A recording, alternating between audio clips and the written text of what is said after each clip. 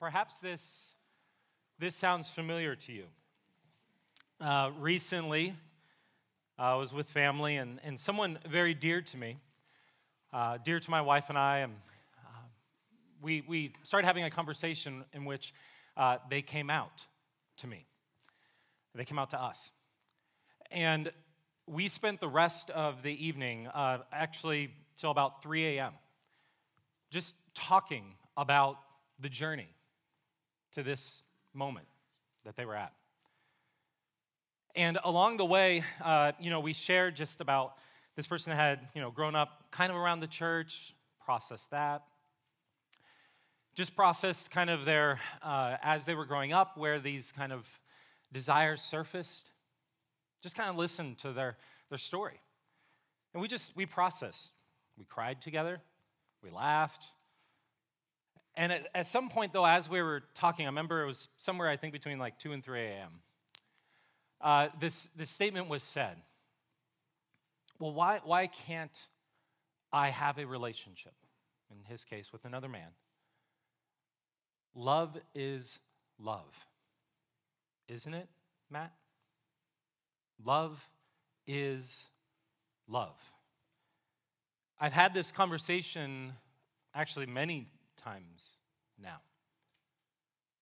Even though growing up in rural Ohio in the 90s, which was a time when you didn't talk about this because of close family members that had come out and were living behind the scenes in living out these desires, I was always aware of this and having these conversations from a young age. I've had many friends, family members, wrestling with same-sex attraction, wondering what to do with this desire, wondering what does this mean? Many of you, I imagine, as well. How do we respond? How do we think about this? The Urban Dictionary defines love is love like this: a phrase meaning that the love expressed by an individual or couple is valid regardless of the sexual orientation or gender identity of their lover or partner.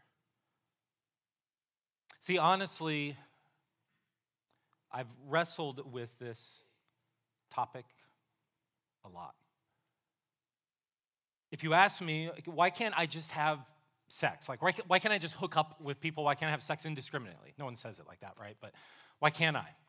I would know how to respond to explain not only, okay, here's biblically what we see, but at the same time, why it's so clear that the psychological, spiritual, emotional damage that it does. That topic in many ways is easy, but it seems cruel. It seems cruel to deny an expression of love. What I'm going to do with this topic, when they said love is love, I want to limit this to monogamous homosexual relationships. I know there are all kinds of places we can go with this, but I want to address what is the hardest. Questions like, if God gave me these desires, why can't I act on them? If they love one another, why can't they just be happy together? Right? These are real questions. I imagine you're getting the same questions. You're wrestling yourselves with the same questions. I want to share with you, I wrestle with these questions. I've wrestled a ton with these questions.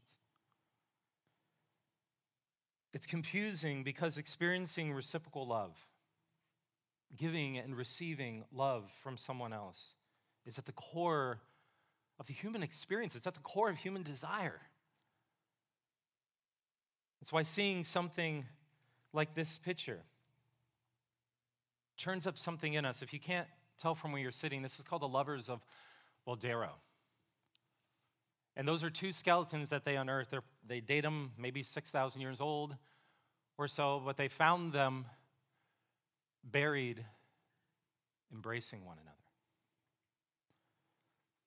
There's something about that picture that turns up something within us, this longing, this desire for that embrace, for that experience of love. When we see that, there's just something we say, that's what it means to be alive.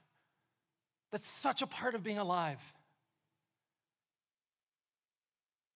reminds me of the old Bedouin song, I love thee with a love that shall not die, till the sun grows cold and the stars grow old, and there is not one of us who doesn't long to experience that kind of love, that kind of embrace with someone else.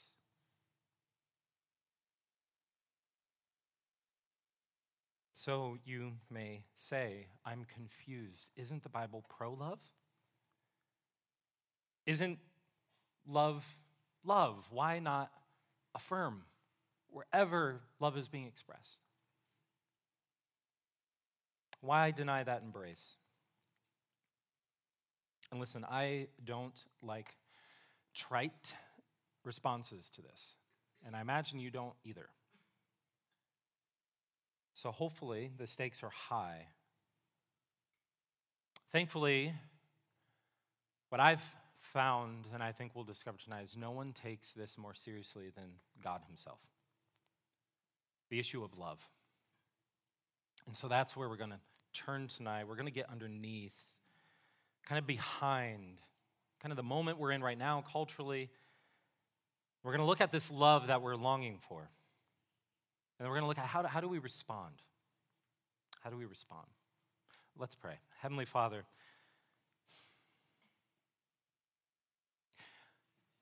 Lord, topics like this arrest us. They arrest us right now in this moment, in this time, in this day for many different reasons. But Lord, they arrest us because, Lord, we do long.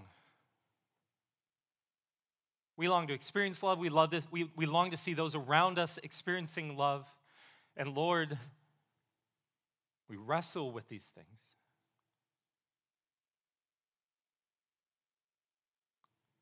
And Lord, it can be so easy to think that things like this and our desires, and Lord, there's something unique here. But Lord, we always, Lord, come before you with our desires, and there's so many things that we find ourselves in somewhere different than what you revealed. And so, Lord, tonight really there's nothing different about our need for you to speak to us from your word. It's just amplified. We're just paying attention.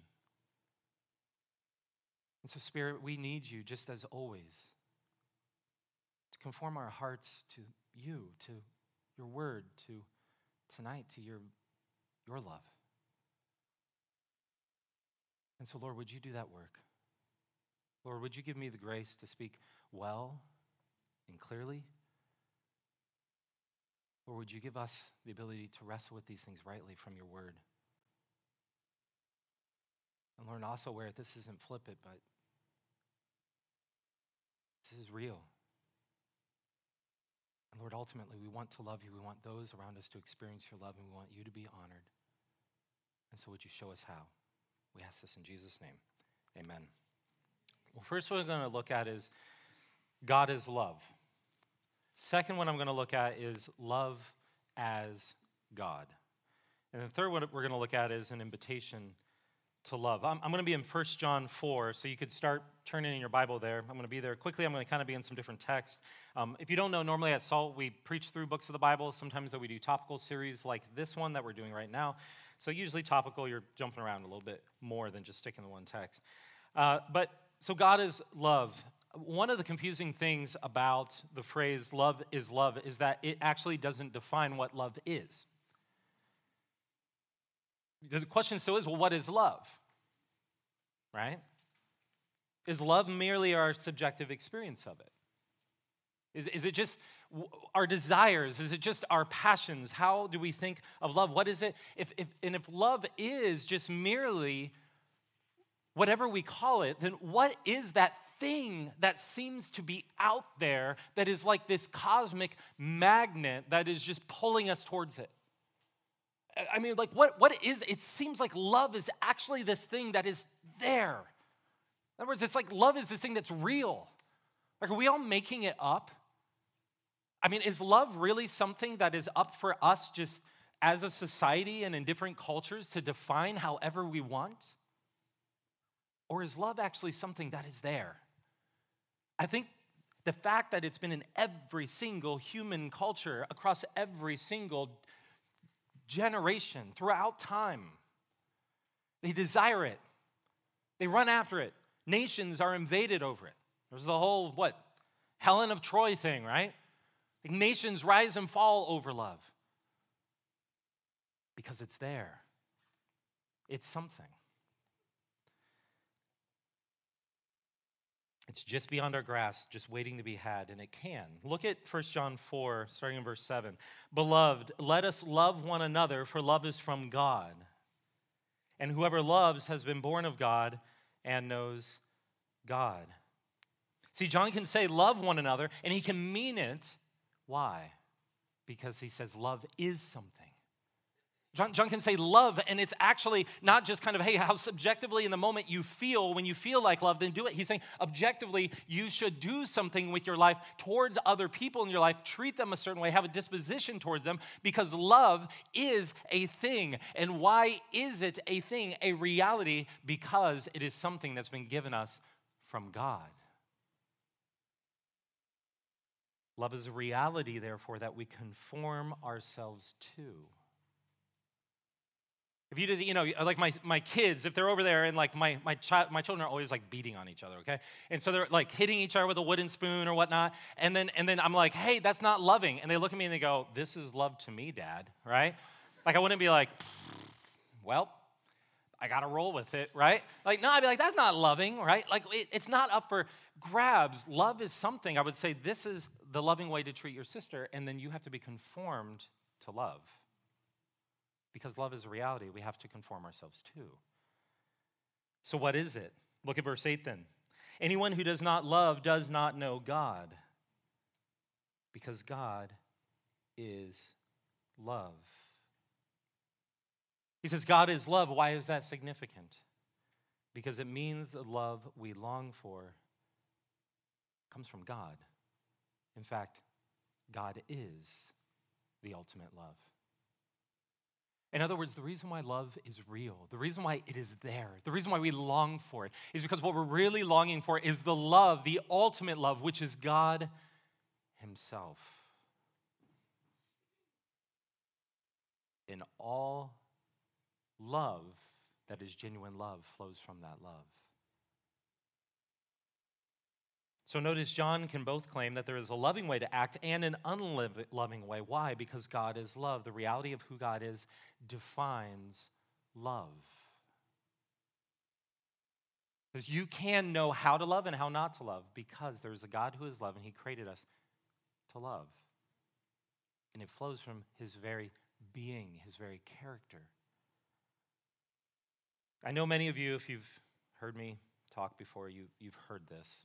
But I know some of you might not have heard this, so I want to make sure this piece, because it unlocks everything in the Bible. When it says that God is love, this is a profound truth that I think the church is going to rediscover in profound ways in our day, which is that from eternity past, we see this throughout Scripture, Jesus talking to the Father, as we'll see later in his prayer, saying, there's this love that I had with you before time began. It says in 1 John, God is love. What does that mean? It means that God is Father, Son, Holy Spirit in eternity past. God, in his very interactions with one another, he has been overflowing with delight and love in his relationship with himself. And at some point, God decided to express that love, that delight that he has for himself, and create the world that we live in. And he hardwired this world with all kinds of realities, all the things around. This is why the heavens declare the glory of God in Psalm 19:1, because we live in what's called a theater of glory. God created a world, and he said, I want to make, it's like painting on a canvas and saying, look at the moon, look at the stars, look at all this. It's all to say how loving I am, how glorious I am, how beautiful I am, how faithful I am, how good I am, how true I am.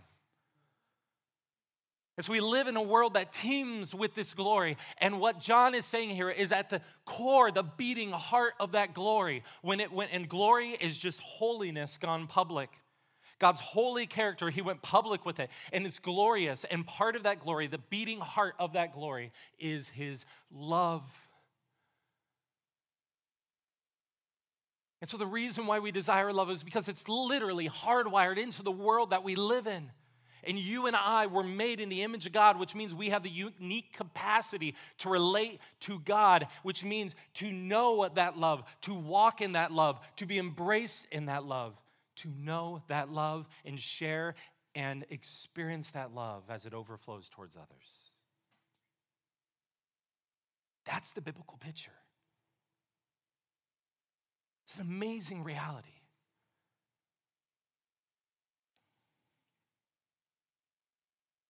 So here's the point. Love is a reality. That's why we long for it, and that reality is God. In other words, there is a love that defines love, an embrace underneath the embrace we long for, an eternal embrace. But if God is love and he created us to know his love, then his love must be what we conform our idea of love to. See, just like in the way he says, it's easy to talk about my kids, but what happens when it comes to our desires and our passions? We have to conform them to what he's revealed his love is. Not the other way around, conforming God's love to our passions and desires. If we do, we'll miss his love and we'll settle for a lesser love. And that's exactly what happens, because when we do, love becomes God. Second point, love as God. Because God is love, he designed us to maximize our experience of his love with him and one another. And this takes many forms. There are lots, when we talk about the love of God, we could talk about the forms that he made, right? We have friends, we have family, we have neighbors, we have pets, right? We have all these different ways that we express love. And we also have sexual union. We have marriage. I know union, I'm going to use the word sexual union. I know that sounds like so old school, but it gets to what, in the, what is it? Sorry, I'm trying to use old terms and I can't remember. But the reason why I say sexual union is because it gets to what happens. We're united, we're embraced. It's the deepest expression of love, the most intimate expression of love. See, there's a foundational truth here. Here's what I'm saying as a foundational truth. Something that's inescapable. A reality that as I wrestled with this issue again and again and again, and guys, I can come back to this afterwards if anyone wants to talk, all the things out there of trying to kind of get around this issue by interpreting the Bible a specific way. I couldn't wrestle it there. There's a foundational truth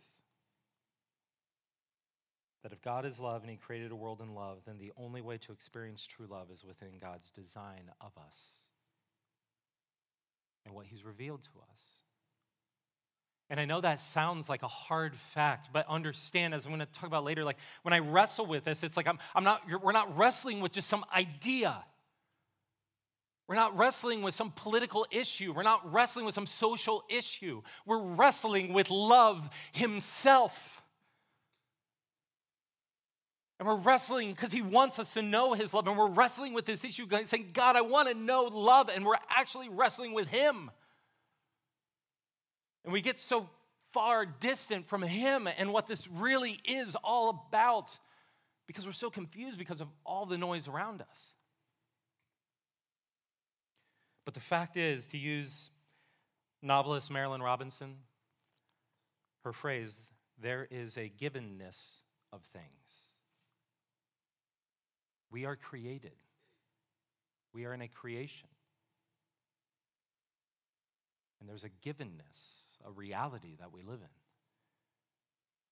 Just like as a human I can't fly like a bird, so also I can only experience God's love within his design. Specifically, sex is designed as a gift in which we reflect the same love we have with God and share in an intimate way with another human being. What I want to do here quickly is I just want to hold up the view of sex that God has given us. There's a quote, Tim Keller, who's a pastor in New York, he says this in a book on marriage. He says, John 17 tells us that from all eternity, the Father, Son, and Holy Spirit have been adoring and glorifying each other, living in high devotion to each other, pouring love and joy into one another's hearts continually. See, actually, I didn't realize that. Doesn't that just prove what I just said? Anyways, Tim Keller said it, so I'm right. Sex between a man and a woman points to the love between the Father and the Son. Sex between a man and a woman points to the love between the Father and the Son. It is a reflection of the joy, self-giving, and pleasure of love within the very life of the triune God. No wonder, as some have said, that sex between a man and a woman can be a sort of embodied, out-of-body experience. It's the most ecstatic, breathtaking, daring, scarcely to be imagined look at the glory that is our future. That's exactly how God describes, the Bible describes, when he brings Adam and Eve together. And the reason why I just want to hold this up is because so often this whole conversation becomes like the biblical, I'm not going to rant. For so long, the church did not hold up the beauty of what sex is biblically. So it's just kind of this dirty, icky, disgusting thing, so save it for the one you love, right? Like that was like the ethic. But the thing is, scripturally, sex in marriage is an amazingly beautiful thing. And this is what's described in Genesis 2. It's where we see it. It says, "Then the Lord God said, it is not good that man should be alone. I will make a helper fit for him." See, when he says this, he's saying it's not good. In other words, it's not saying that, creation, there's something wrong with creation, but it just means God isn't done yet.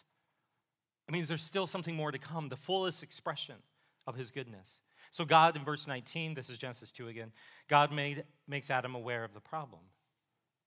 He says, "Now out of the ground the Lord God had formed every beast of the field, of every bird of the heavens, and brought them to the man to see what he would call them. And whatever the man called every living creature, that was its name." So he couldn't find a helper fit for him. There was something that wasn't good. What was it? Well, immediately he starts showing him, see all these pairs. In other words, what's good is when you have your pair. You're designed to experience love with another. Then verse 20, "The man gave names to all the livestock and the birds of the heavens and every beast of the field. But for Adam, there was not a helper fit for him." Adam realizes all the animals. He's looking at the llamas and the bears, and they're all cuddling, nuzzling up. Hey, what about me, right? Something's lacking here. "So the Lord God caused deep sleep to fall upon the man, and while he slept, took one of his ribs and closed up its place with flesh." I imagine during this time that what God does is he puts Adam to sleep, and he kind of does this little surgery on him. And he creates the woman. And I imagine what God does at this point is he kind of goes over and he's like, stand behind that tree for a little bit, Eve. Just wait there. And then verse 22. "And the rib that the Lord God had taken out of the man, he made into a woman and brought her to the man." It's almost like kind of a delay there. Because I think it's almost like Eve, wait here behind the tree. And then what Adam does is he comes to, and then God's like, "Oh, Adam, you're right, I forgot. How about her?" And then Adam sees Eve. And it's the first time in Scripture that we just have this poetic outburst. We have this poetic, just like falling to the ground, overwhelmed, amazed, shocked, in awe of what God has done. If anything, it's where when God says he created man, he created him in his image, and it was very good. Adam, in that moment, he's experiencing, this is good. It's very good. Thank you, God. And he breaks out right there into this. He says, I got all carried away. "This is that last bone of my bones and flesh of my flesh." I was picturing the first time I saw my wife. I was getting a little emotional there. "She shall be called woman." Sorry, did I just win your attention by saying that? I didn't mean to do that. She's in Florida right now with our oldest, and so she's gone. And so I'm like, hopefully not forever. They're at Harry Potter land because they believe in witchcraft. So this is that last bone of my bones and flesh of my flesh. "She shall be called woman because she is taken out of man." right? So Adam just overflows with this. And what I love about this is he just kind of, she's bone of my bones, flesh of my flesh. She shall be called woman. And what I love is the word for man is ish or ish. And then it's for woman, it's isha. Okay, and it's almost as if Adam's just standing there. Like, I remember the first time I met my wife, and she tried to talk to me. And if you ask her about the story, I literally mumbled. Like, I just stared at her. She was asking me questions, and I was doing like this thing apparently. And I was just looking around, and it's almost like Adam does the same. Like, he's just melting, and he realized it's just this passion. He's like, I'm made for this. There's something in me that's unlocked, that I'm created to experience this. And in that moment, it's almost as if when he's saying, you're bone of my bone, it's like, this is horrible poetry in my mind. But at the same time, what he's just going is, I am Ish, but you are Isha. Right? Like that's what I imagine this is. Like he's naming her like this way. He's like, you're Ish. Right? There's just this passion. And what happens there is it reflects when God brings a woman to it. It reflects both something about God. It reflects the sameness. God is one God, three persons.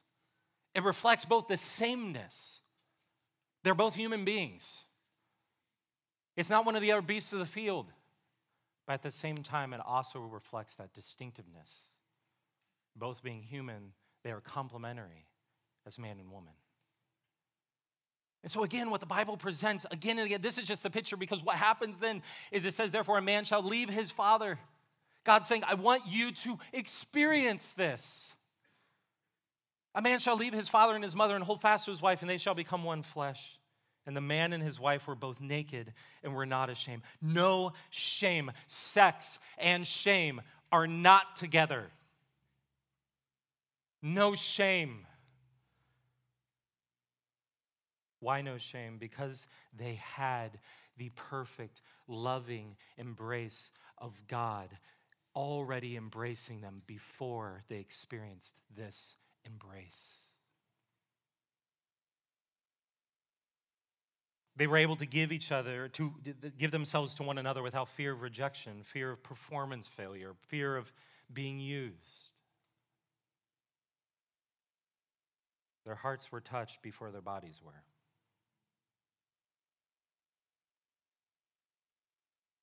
Song of Solomon 4 says, or Song of Songs says, let my beloved come to his garden and eat its choicest fruits. I came to my garden, my sister, my bride. I gathered my myrrh with my spice. I ate my honeycomb and my honey.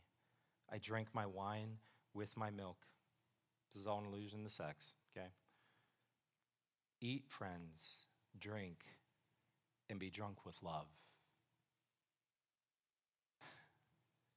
The picture of sex in the Bible is of being drunk with love, basking in it, enjoying it. The call is, if anything, to maximize it. But here's the thing. It can only be done within the way love himself created it. God reveals he designed it to be within a lifelong monogamous relationship between a man and a woman. Designed to experience true love in sex through fidelity in marriage, chastity outside of marriage. And from beginning to end, what we see in Scripture is if that we seek love outside that design, it will not go well. Specifically, seek the sexual expression of love outside of marriage or outside of that design, it will not go well. But also God reveals that embrace, that love must be sought, as I said before, in a man and a woman in a heterosexual union. That sexual love has to be sought and can only be expressed in a heterosexual union or marriage. Now, why? If you've been around me, you know I'm always asking the question, why? I'm just not that person who it's like, the Bible says. I'm like, all right. Like, why, God? The Bible, this is one of the reasons why this part of it's been, honestly, for me at times, very difficult, because the Bible doesn't seem to exactly say But I can take a few stabs at it. One, it reflects, again, the love of the Godhead. Like I said before, the sameness, both are humans, but also distinctiveness between man and woman. And there's something about throughout Scripture, this is something in the West we are really going to have a rude awakening to in Christianity, which is that we are embodied beings, and how we use our body matters. And there are ways we're designed to use our bodies. And if we go outside of that design, it doesn't go well. God has designed our bodies to be used in specific ways. And one of the reasons why it's male and female is because, again, there's a distinctiveness, yet also a sameness. Another reason is that all sexual expression has the potential of creating life out of an act of love. Now, I know that I think that they will, 100 years ago, the history books will say that there were nuclear bombs, cars, internet, and birth control were what changed the world the most. We tend to not realize how revolutionary birth control was because we're able to separate the act of sex from the possibility of procreation. Think the possibility of procreation.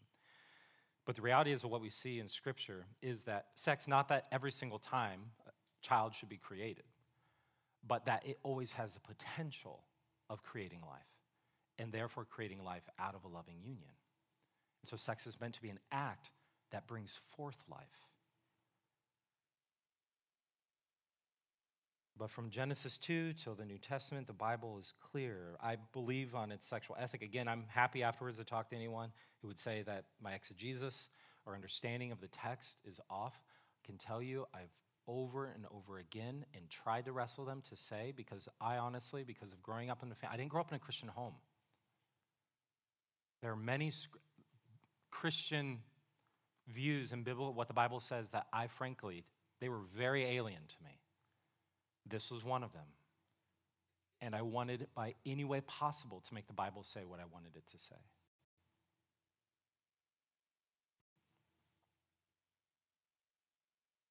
But the Bible is clear. And I would say that honestly what I found is that the Bible's clear, but a lot of the pushback boils down to essentially the words of the serpent in Genesis 3, when the response is, but did God really say? He did. And listen, guys, my job is not to be God's PR agent. My job is not to water things down. My job is not to make things palatable. My job is not to just kind of avoid things. And why? Because then my words would be mirroring the words of the serpent.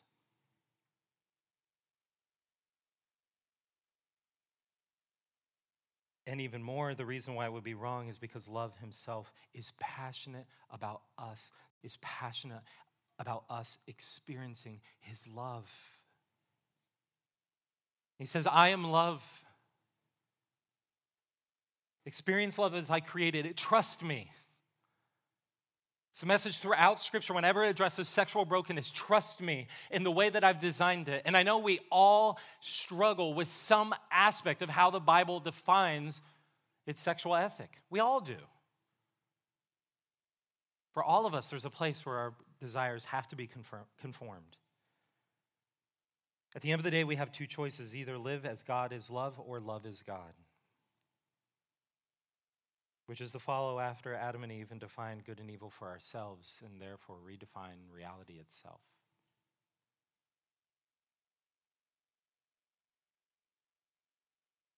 But here's the thing. If we allow our idea of love to redefine what God says is love, then who is God really? See, God is God, but if our God always agrees with us, then perhaps we're just deifying our opinion.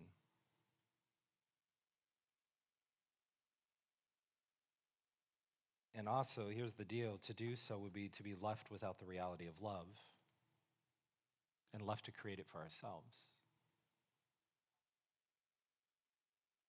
So you can live by the claim that love is love, but really we mean love is God. And when it's driven, and the way we define love is it's usually driven by our desires. Our desires tell us that this is what love is. And so in the end, love is love really means my desire is love. And that's helpful because often I get the question. I'm just going to answer two questions. If God gave me these desires, why can't I act on them? If God gave me these desires, why can't I act on them? I think it's helpful to rephrase that question as, I have these desires, why can't I act on them?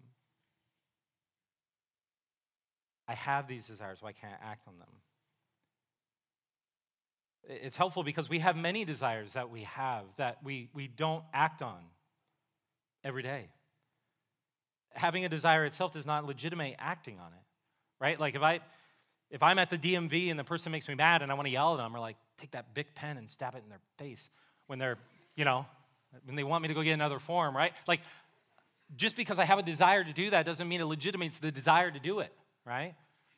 That's not how ethical thinking works. We have to reframe it. I have desires. How should I act on them? I have desires. I have these desires. I do, and we should be honest. I do have these desires. And listen, it doesn't help to just go, nope, I don't have these desires. Guys, listen, one of the things today is at least the fact that you can actually share this stuff and it isn't just shamed right away. Like, well, that's different. It's like, listen, all of us have stuff about us that are desires that biblically are defined as needing to be realigned. And this sexual orientation, same-sex desire, is a desire that is just another desire that needs to be realigned. And you should be able to share this with others. When I was a kid, this was something that was so shamed, no one ever talked about it, and that was not healthy either. But we have desires. How should I act on them? Then we can answer the question. If I believe God is love and designed us a certain way, then I already have my answer. I can read Scripture, I can wrestle with Scripture, and I can come to that. But however, if love is God, then my passions, my desires will drive me wherever they will. In other words, the question is just a smokescreen for what's already been decided.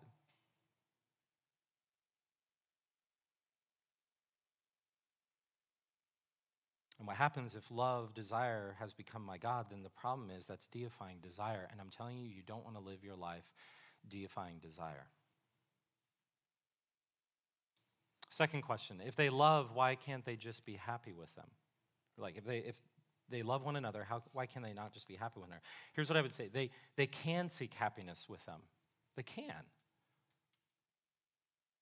But with that person alone. Here's what I mean. At weddings, there's always a part where I talk about the fact that what we're doing here, I'm like, okay, you're the audience, you're the witnesses. Here's the party, who are the witnesses. You are the couple. But it's a mistake to think that this marriage is between the two of you. A marriage is between three parties. You, your spouse, and God. And it's the foundation for any healthy marriage. That it would not be that you find your love just in the other person. See, if you don't have God at the center of your relationship, what will happen is that person becomes your sole source of experiencing love. And that puts a weight on the person. I've seen this again and again and again. It just destroys marriages. But here's the thing. If we say, I want to have marriage, an expression of love, you can seek that happiness with the other individual. But the only thing is that then if love himself has defined love in this way, then he will not be a party to that union. In other words, you can both be together, but you can't have the third. And that is actually the hardest part.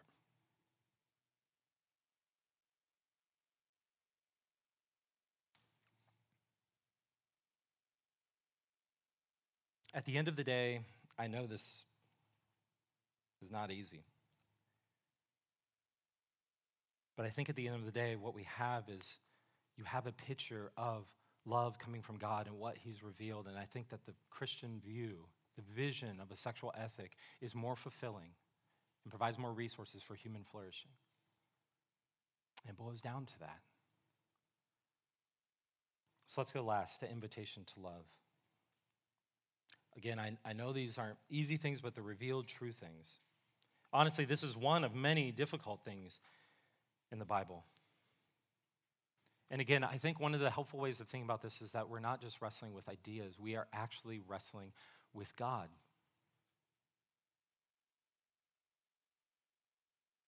And what I found is that while I wanted to make God conform to my desires, his love conformed me to his love. And at the end of the day, salvation at its core is being saved from our desires. At its core throughout Scripture and what we all believe and confess is that our desires don't reveal. We don't know what we really want. Jesus says from the cross, forgive them, Lord, for they do not know what they do.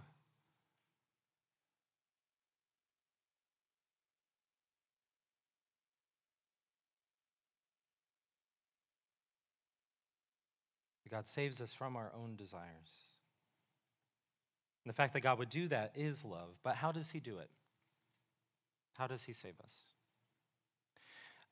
I think there's one place that's really always intrigued me, where the love of God comes up, and I think it's helpful to marinate him and contemplate. The end of Jesus' high priestly prayer in John 17, it's this, the last verse in 26. He said, I made known to them your name. He's praying to the Father. I know I'm going a little bit long, I apologize. But I want to make sure I'm able to touch all the things here. I made known to them your name, and I will continue to make it known, that the love with which you have loved me may be in them, and I in them. And there's something I think that is, so Jesus prays that we know God's love, the same embrace of his Father that he's experienced from eternity past. And he's saying, I came so they would know it. But this is perplexing, and here's why I say it. Because 11 verses later, listen to what Jesus says. Right after he said, the Father loved me from eternity past. This is after Judas in the garden. He turns to Peter and he said to him, put your sword into its sheath. Shall I not drink the cup that the Father has given me? Remember the first time that I realized when I read those straight together, when I asked myself, if the Father loves him, why would he give him this cup? Why the suffering? Why would he give? Father, if you love me, why would you give me this cup? And we're looking at going, how in the world could that be love? How in the world could there still be love between them?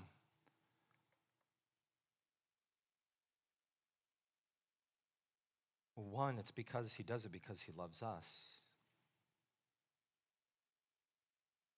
And see, there's something about the fact, well, let me go here. See, there's no easy answer. Why can't I just be with the person I'm attracted to? There isn't. I'm not going to give you some magical answer. But at the end of the day, it comes down to how love himself created us to experience him, to experience his love, and we have to trust him.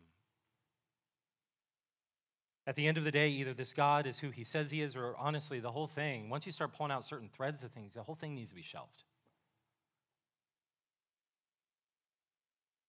But if he is true, it will mean a dying to living merely for our desires. Whether same-sex attraction, desire to look at porn, to hook up. One day for you, when you're married, it will be to stay faithful. At times, it will not only be confusing, it will feel like death.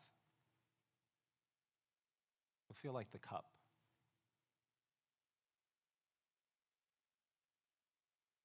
But here's what the scene in John teaches us. In the midst of what feels like, and this is the thing, it's not some trite, simple, when I'm talking to friends who are struggling, who are wrestling with same-sex attraction, it's not just like some little thing. It's this thing that's right there. And because we live in this hypersexualized world, it's just constantly, like all the time, right there. And it's so helpful for them to be able to cry out, Lord, God, why have you given me this cup? Why do I live with this reality? And here's the thing, I don't know why. For those of you who are wrestling right now with this, I don't know why, God, why you have this desire. You don't know why, ultimately. But here's what we do know. What we do know is that oftentimes what we think is that because I have this desire, there's something God's just done with me. God doesn't love me. There's something deeply just flawed with me that's irredeemable. And oftentimes in Christian circles, that's how we approach this, where we just heap shame on. But here's the thing. In the midst of it, you have this cup. In the midst of it, it does not mean that God does not love you with an eternal love any more than when he gave Jesus the cup that he didn't love him with an eternal love.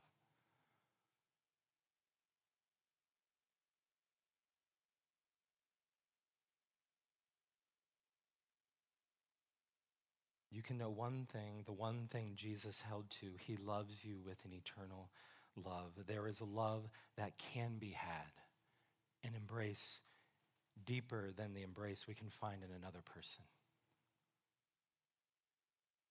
And I imagine there's something else as well. Jesus submitted his desires for ease and comfort. Imagine at that moment that if it's like to express love, there have to be a lot of easier ways to do this. Why don't I redefine it? But Jesus had a will that was conformed to true, eternal love. And as a result, God could give us his true love, his pure, holy love that freed us from sin and frees us from desires.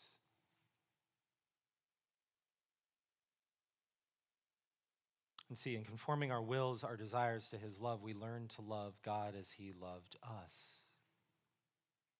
See, in some ways, what we see in Jesus is conforming, living conformed to the love of God and his calling upon our life.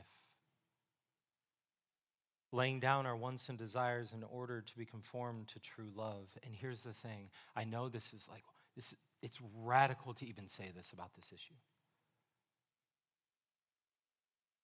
But that is deep, deep, deep wisdom.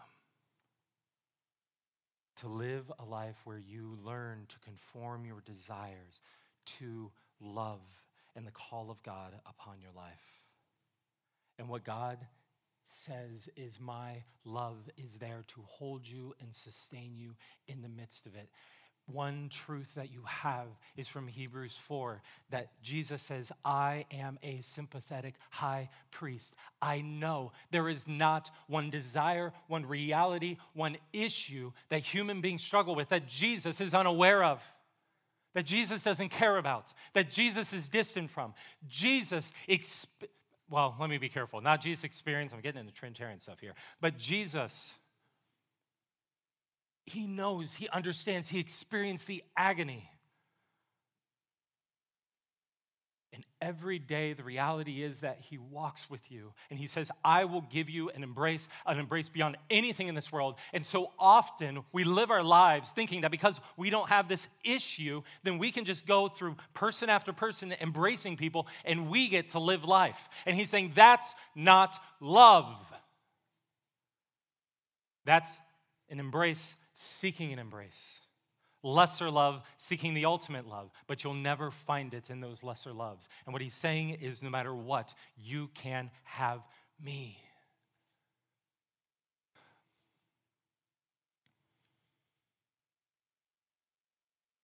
And I think that deep wisdom of conforming your desires to God's love and he's calling on your life, I think that your generation is in a unique position to learn and lead with that reality in profound ways. If you'll let God conform your desires to his.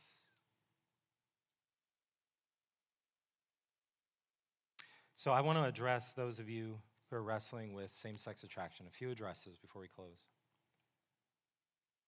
You're struggling with same-sex attraction. I think God has chosen you to demonstrate what this wisdom looks like in action.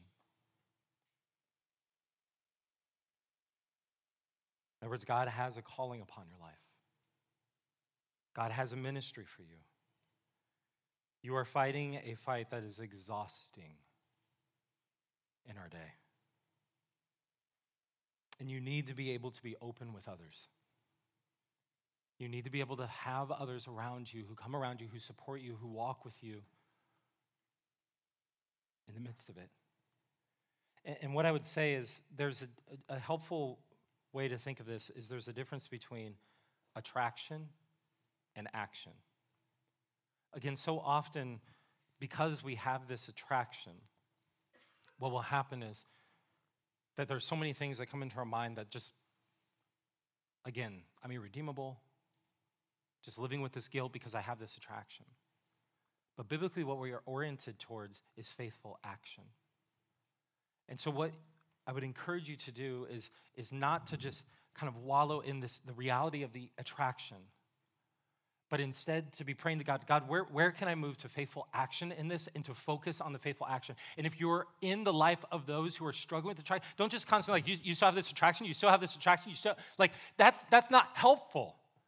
What's helpful is to move towards what does it look like faithful action, and how can I come around you and encourage you and support you so you can live out a life of faithful action in the midst of this.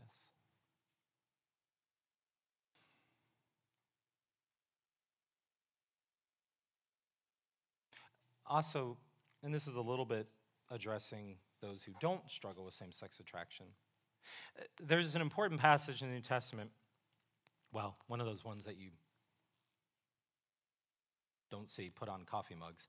1 Corinthians 6, 9 through 11. Or do you not know that the unrighteous will not inherit the kingdom of God? Do not be deceived, neither the sexually immoral, all sexually immoral, nor idolaters, nor adulterers, nor men who practice homosexuality, nor thieves, nor the greedy, nor drunkards, nor revilers, nor swindlers will inherit the kingdom of God. And such were some of you, but you were washed, you were sanctified, you were justified in the name of the Lord Jesus Christ by the Spirit of our God. Notice Paul includes homosexuality among other sins. There's something here probably for all of us in this list. But second, notice the solution: to be washed with the blood of Christ. In other words, you're not saved by being heterosexual. This is key. The hope, salvation, is not in being in one social category or another. See, for all of us, we have to be washed of our sexual brokenness, and the only way to be washed of it is in the blood of Jesus Christ. For everyone. The hope is not to be conformed just to some heterosexual model. The hope ultimately is to be washed and made clean, and be embraced in the love of God.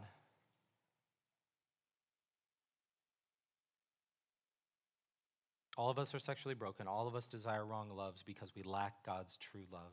And the prescription is the same for all. We need to be washed and embraced through the loving sacrifice of Jesus. Our sexual attraction doesn't define us any more than race, gender, socioeconomic status. Jesus does.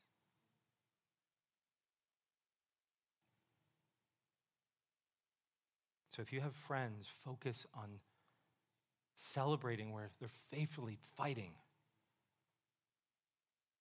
Listen, understand.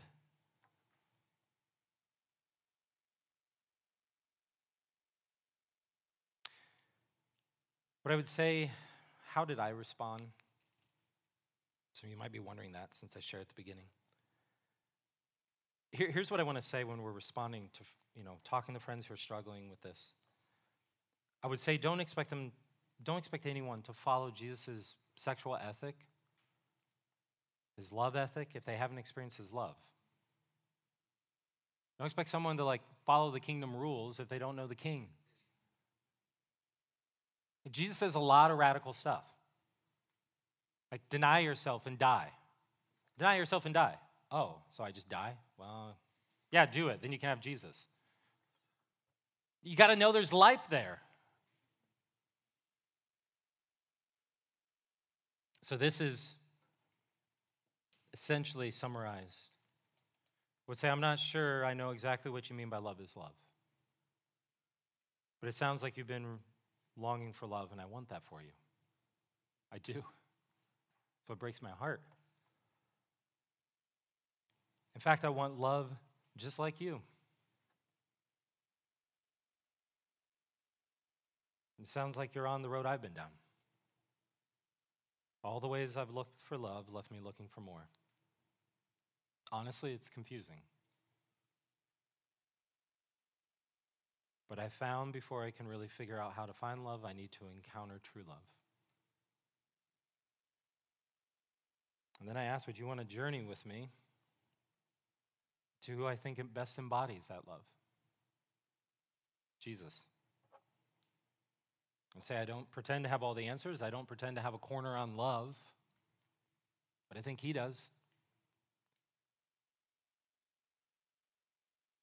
And then what it usually is starting with the gospel and reading through it and encountering Jesus. I'm not so concerned about changing somebody's behavior right now. I want to see them encounter Jesus, because here's the thing. My words and my arguments aren't going to change a heart, but encountering God and his word and allowing his Spirit to do that work when they encounter Jesus, that is what changes hearts.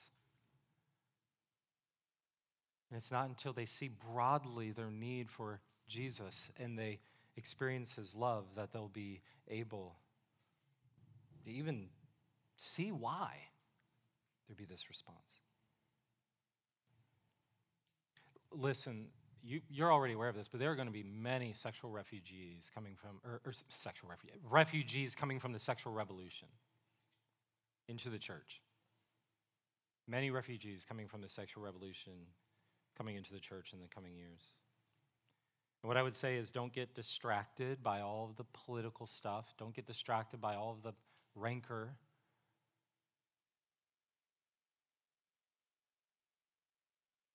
Just walk with them. Bring him to Jesus. And let him do his work. Let him reveal his word, his love. It's what they need. And shame will only send them looking for that love in other places.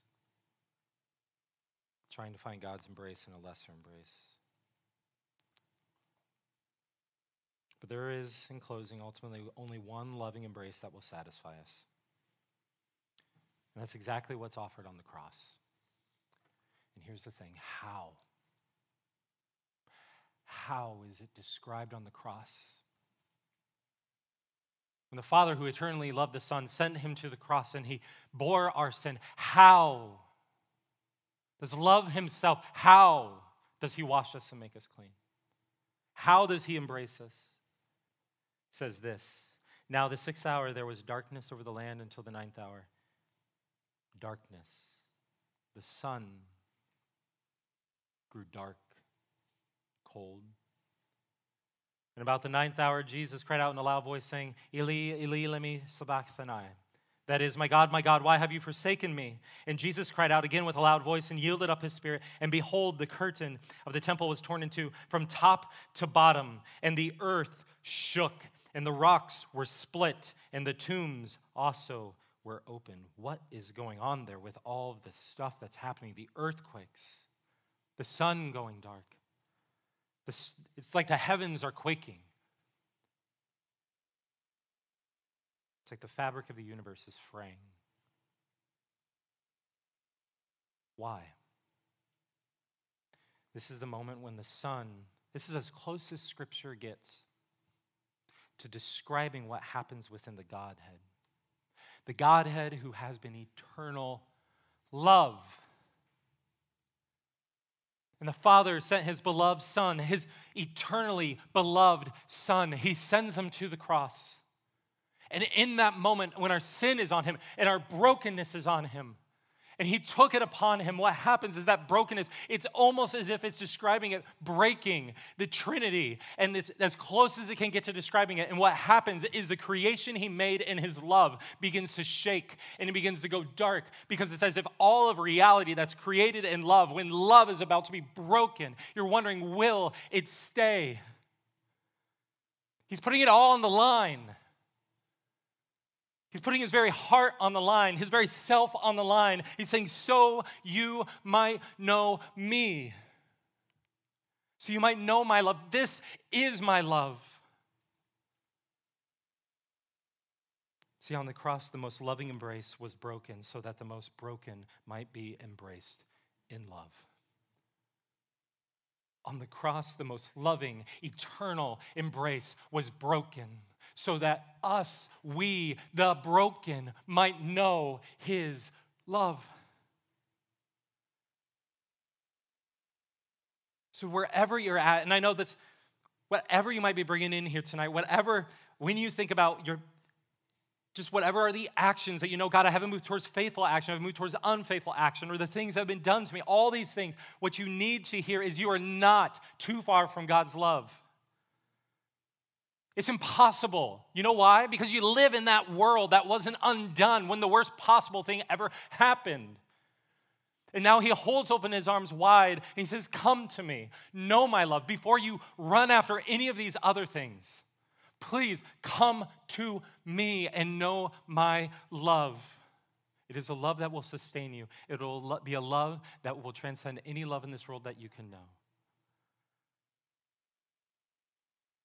So in the midst of confusing mantras like love is love, now is the time to ground yourself in truth, both what God has revealed about his love, but also immerse yourself in his love. Don't hide. Whatever it is, I'm telling you, just don't hide. Don't allow your desires to conform you to lesser loves. Fight to conform yourself to his love. Now say, contend for one another in prayer.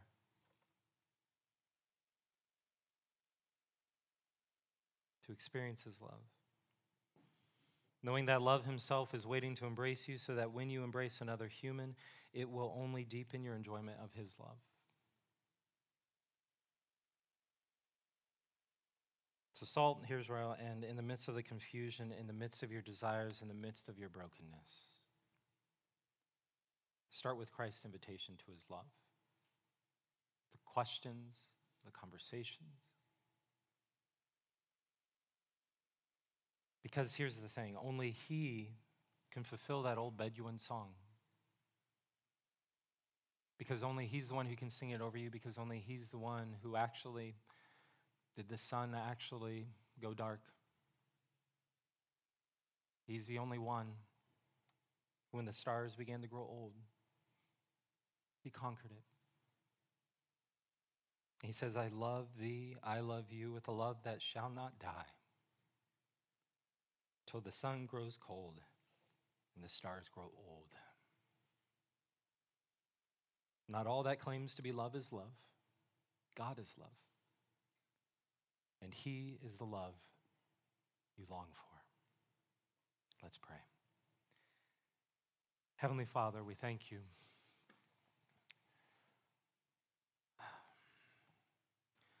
Lord, we want to know, we need your love. Lord, we are desperate to experience your love. Lord, there are so many things around us. This is just one area where we wrestle with this, but Lord, our hearts have wrongly ordered loves, Lord, and we run after so many things, ultimately trying to find you, ultimately trying to fill that hole that's ultimately fulfilled in you. Lord, we don't know up from down. Just feel overwhelmed in a sea of desires and emotions. And Lord, would you teach us how to walk on the water?